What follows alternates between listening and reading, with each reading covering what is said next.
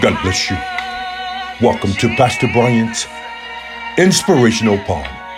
The word of the Lord shares with us in Acts chapter 16, verses 25 and 26.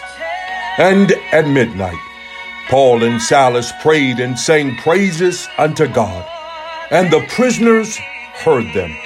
And suddenly there was a great earthquake, so that the foundation of the prison was shaken. And immediately all the doors were open, and everyone's bands were loose. Look, I don't know about you, but this seems like we're going through a midnight experience.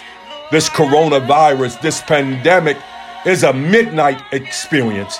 In other words, midnight denotes the various darkest moment that is happening.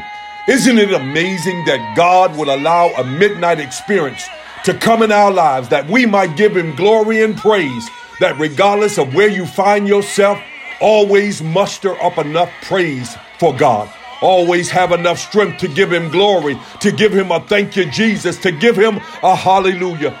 And the Bible declares, and God sent an earthquake. Look, I've come to share with you today that you might be going through a midnight experience. You might have lost a loved one. You might have lost a job. This pandemic might be a midnight experience for you, but I dare you to give your God glory and praise and watch God shake the very foundation of what you're going through.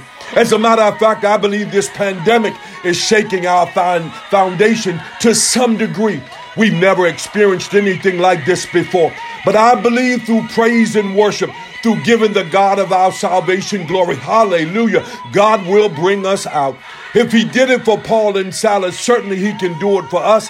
He is the same God, yesterday, today, and forever.